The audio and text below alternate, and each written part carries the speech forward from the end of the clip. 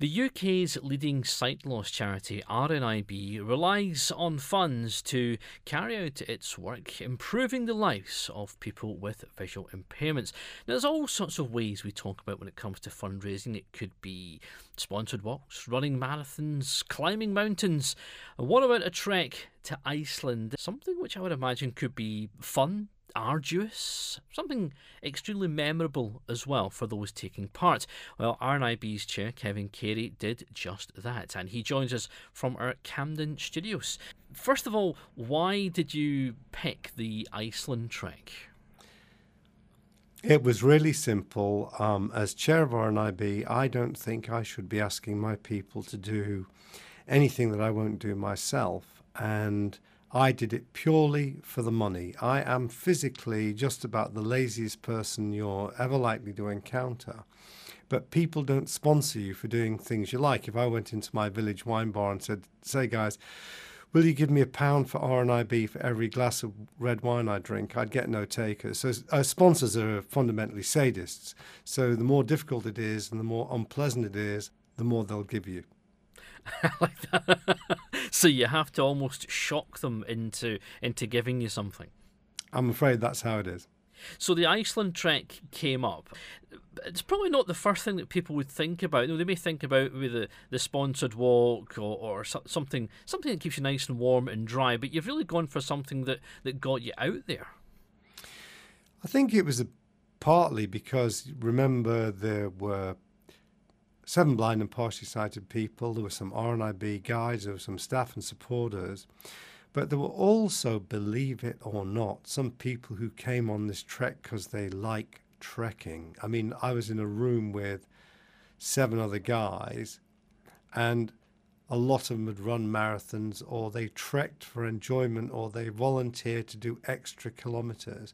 So the bonus for them was that it was a good trek, but they hoped to see the Northern Lights. I think as it turned out they didn't because the weather was so bad.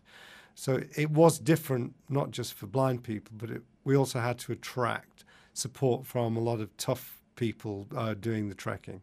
So tell me about the trek itself. What sort of distances were you covering and what was the terrain like?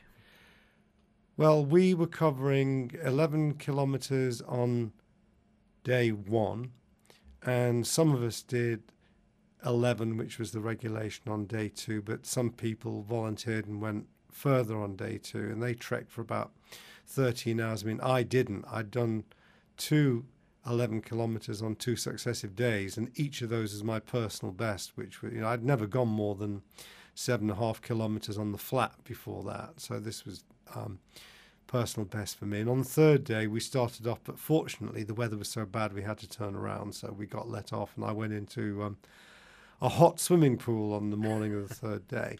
What was it like? Well, first of all, it wasn't icy like Iceland because it was autumn. There was no snow. There was no frost. It was quite windy and very heavy showers, so quite often the rain came sideways rather than coming from the sky down on top of your head. It was very muddy. We were quite often walking on steeply cambered terrain. Iceland's mostly volcanic lava, but there's a lot of lichen that grows on top of it in thickness of about a mattress. And the problem with that is that when you put your foot on what looks perfectly flat, your boot goes through the lichen and you go down a hole. So for a blind person, the real problem was that I thought, what we'll do is we'll go walking. It'll be a bit tough on my feet, but I'll have really good conversations with all the people around me. But actually what happened hour after hour was that you had to concentrate just on your next step and where you put your foot down. So in the end, although I was quite sore, the real problem for me was the mental concentration of just surviving and getting one foot in front of the other. It sounds as if the mental part of it was more tiring than the physical. Yeah, the physical's bad, but you get back after you've done your 6 hours and you have a shower and you sit down and have a drink, and in my case you smoke a cigar, and the feet are a lot better. But the brain certainly took a good whacking.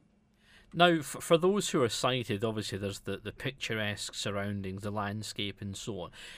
For someone like yourself then, who's lost his sight, what did you get from it, apart from obviously the concentrating on the walk itself? Was there more to it that you took in?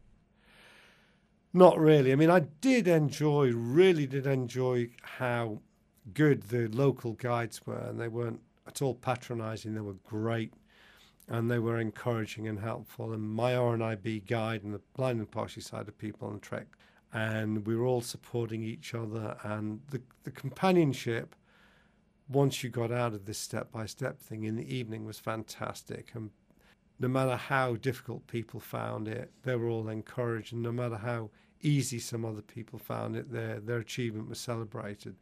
So that was great. But all the time, you know, all I was thinking of was the fact that before I left home, I'd got 2,800 quid on my Just Giving page, and that I was going to reach my target of 4,000, particularly if I could come back with some really dramatic pictures. And in fact, really, in the end, I went to fulfill my contract to do this unpleasant walk and to get the pics. And both of these things happened. As I said, 7 blind and partially sighted people, sighted guides, other RNIB staff, for instance, RNIB's Director of Fundraising, Wanda Hamilton, and RNIB's Director of Engagement, who's blind, Fazile Hardy, were both on it. So there was a good staff core to it. There were some of our corporate supporters from banks, and as I said, there was some really hard trek freaks. So it was a good mixture, but it was a fantastic from that point of view. So although the sight element isn't there, and that mental and physical tiredness, exhaustion, if you like, was there as well, was it enjoyable? I think if I came back and I said to the people in my village and on my Just Giving page, you know what, guys, I promised you when I went out to Iceland it was going to be really tough, and you know what, it was really enjoyable. I think the sponsorship money would have dried up then. But I went on emphasising to anybody who'd care to listen to me how tough it was. And the proof of that is that since I got back, I picked up another 800 quid, and I'm very close to my target now. And that relies on me honestly telling the truth and saying how difficult it was. Any plans to do anything else? Have you got the bug for trying something different? Well, I always want to do what Director of Fundraising Wanda Hamilton tells me. But near the end of the Iceland trip, she said, you know what, Kevin, she said, I think we should put you in a cage and plunge you down into a pool of sharks. But 3 days after she said that, somebody else who did that found that the sharks bit through the bars of the cage. So my wife was not at all keen on that, and she's put a bar on me doing that. What we both wish is that somebody would write a book called Fundraising for Slobs, so that you didn't have to do all these unpleasant things to get the money. But within reason and within my wife's permission, I'll do it en masse. As you know, I've previously done a tandem skydive, and I've run around a running track in the dark having people throw glow paint at me. And RNIB staff auctioned to throw horrible gloop all over my head. So, I mean, I've done everything that's been asked of me. And as long as I said, my wife consents to it, I'll just give it a go. Well, I'm just wondering if Wanda knew about the cage being bitten through before she suggested it to you, Kevin. No, she didn't. Kevin, you know, there's all sorts of fundraising out there. The charity does what it does because people get out there and do things that may not be enjoyable, but they could look back and say, I've done it. And, you know, we still want to encourage more people to get involved and help RNIB change lives. When we did the celebration little dinner at the end of the trek, I spoke to all the people on behalf of RNIB. And, of course, RNIB staff knew the message, but this was to our supporters. And it went something like, well, you know what? Although it's been difficult for me, I'm part of the blind elite. I'm part of the lucky ones in contact with RNIB. I get services from RNIB. I lead a reasonably comfortable life. But we're actually here now doing this stuff for blind people who get very little or nothing at all. And as people live longer, there'll be more blind people.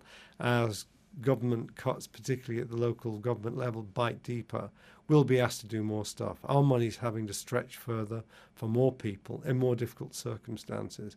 All the time I was on the trip, I wasn't thinking of the money in a sort of a Scroogey, miserly sort of way. I was kind of thinking what it would do for those blind people we want to reach who are currently getting nothing from us. Kevin, thank you for telling us about the trek. Let's hope more people do get involved in raising funds for the group. And thank you for taking the time to speak to us on RNIB Connect Radio. Thanks very much to all the people who listen to Connect, and keep yourself wide open to RNIB fundraising messages. Thanks very much.